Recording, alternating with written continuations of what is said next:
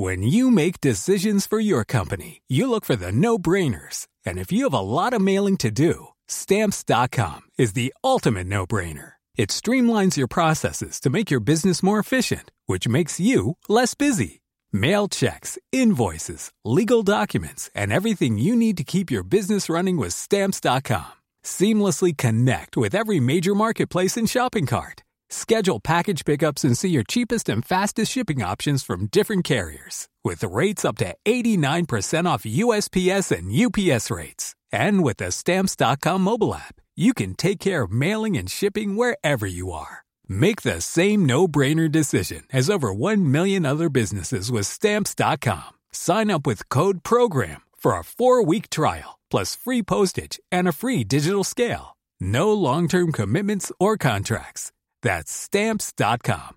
Code PROGRAM.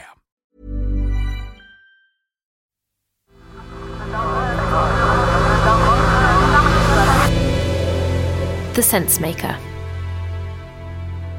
Hello, I'm Claudia, and this is The Sense Maker.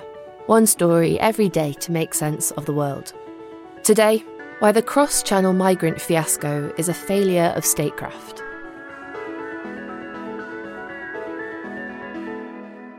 Jubilant as they emerge from the dunes, with a craft that dwarfs them, this is the moment these migrants realise nothing now stands in their way.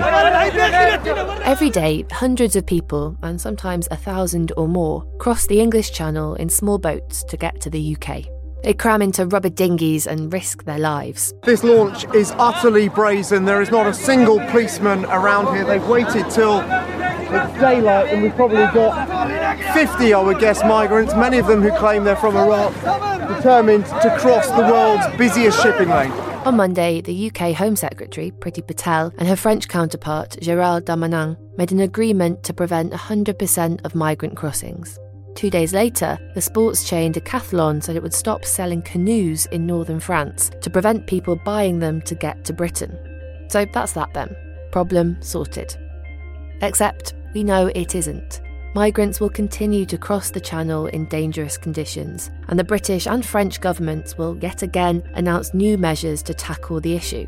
So isn't it time we got serious about finding a solution? Illegal migration is a very, very important problem and issue for our country. It has been an issue for decades and decades, whether it's the back of lorries or people crossing the Channel. Priti Patel is notorious for her hardline stance on migration. She talks the talk, but does she walk the walk? The data might make you think otherwise. This year alone, around 25,000 people have crossed the Channel in small boats. That's nearly triple the number who did so in 2020. And on the 11th of November, a record number of migrants made it to UK shores. Most come from Iran or Iraq, with a smaller proportion from Sudan or Syria. They get into boats on the continent. Then, when they're in the water, the French authorities are unable to stop them under international maritime law. The difficulty we have is that the French position on interdiction on the high seas is different to ours. They are not prepared to intercept vessels on the high seas. They are prepared to make sure people don't drown, but they are being shepherded effectively towards UK waters. Once they reach... But that's not to say that France is necessarily going to great efforts to prevent migrants from getting into those vessels. Police eventually show up an hour after the boats have departed, and there appears to be little urgency to their patrol. And all this is causing a fight between France and the UK. France's Interior Minister has blamed the UK's gig economy for attracting migrants, while Britain's Home Office says France is too slow to stop people from leaving its shores. France says Britain is using it as a punchball in their domestic politics. UK ministers think France is trying to punish them for Brexit. Both countries have a vested interest in playing this blame game. Boris Johnson can say Britain's attempts to realise its post-Brexit ambitions are being thwarted by its neighbours. And Emmanuel Macron can play to his own gallery ahead of elections next year. But the game has consequences, because it leaves a vacuum for smugglers to exploit people desperate to get to the UK. And everyone agrees that it would be better if the two countries collaborated instead of throwing grenades at each other. So what could they actually do differently?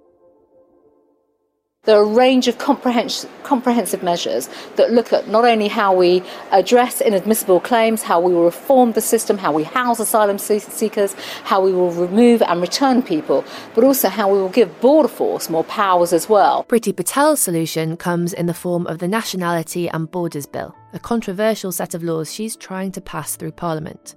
It would criminalise people trying to get to the UK illegally. And it could even give the Border Force immunity from prosecution if migrants die during efforts to push them back. She claims it will clamp down on smuggling gangs, but plenty think that it will instead allow them to flourish as people are made to rely on them even more.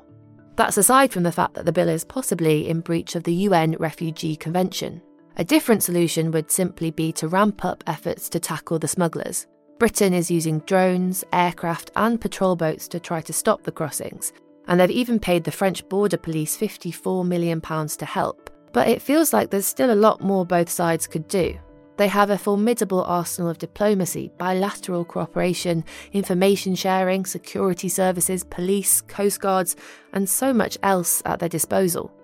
At the moment, smugglers have pretty huge incentives.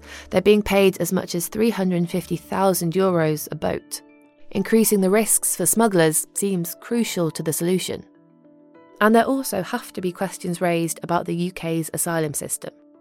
Minnie Rahman is from the Joint Council for the Welfare of Immigrants. I absolutely agree that we need international cooperation with the French authorities, but that does not look like abdicating responsibility and expecting the French to take on all of the people who do have a right to have their claims heard in the UK. Whether it's because they have relatives in Britain or because they speak English, migrants want to come to the UK specifically, smuggling gangs or not.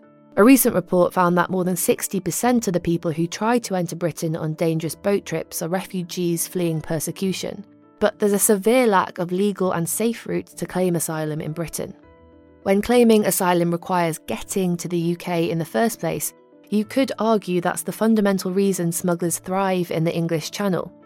Until there's a solution to that, promises of more money, more resources and new approaches could be seen as empty promises. And ultimately, when Britain and France both have their own audiences to please and squaring up to each other, you have to ask yourself, is it in the interest of either country to get together and solve the problem? Thanks for listening to The Sensemaker. If you'd like to hear more from Tortoise, you can listen to our 6-part investigation into one of the world's most sophisticated catfishers by searching for Sweet Bobby in Spotify or wherever you get your podcasts. And while you're there, why not leave a rating or review? Today's episode was written and produced by Xavier Greenwood.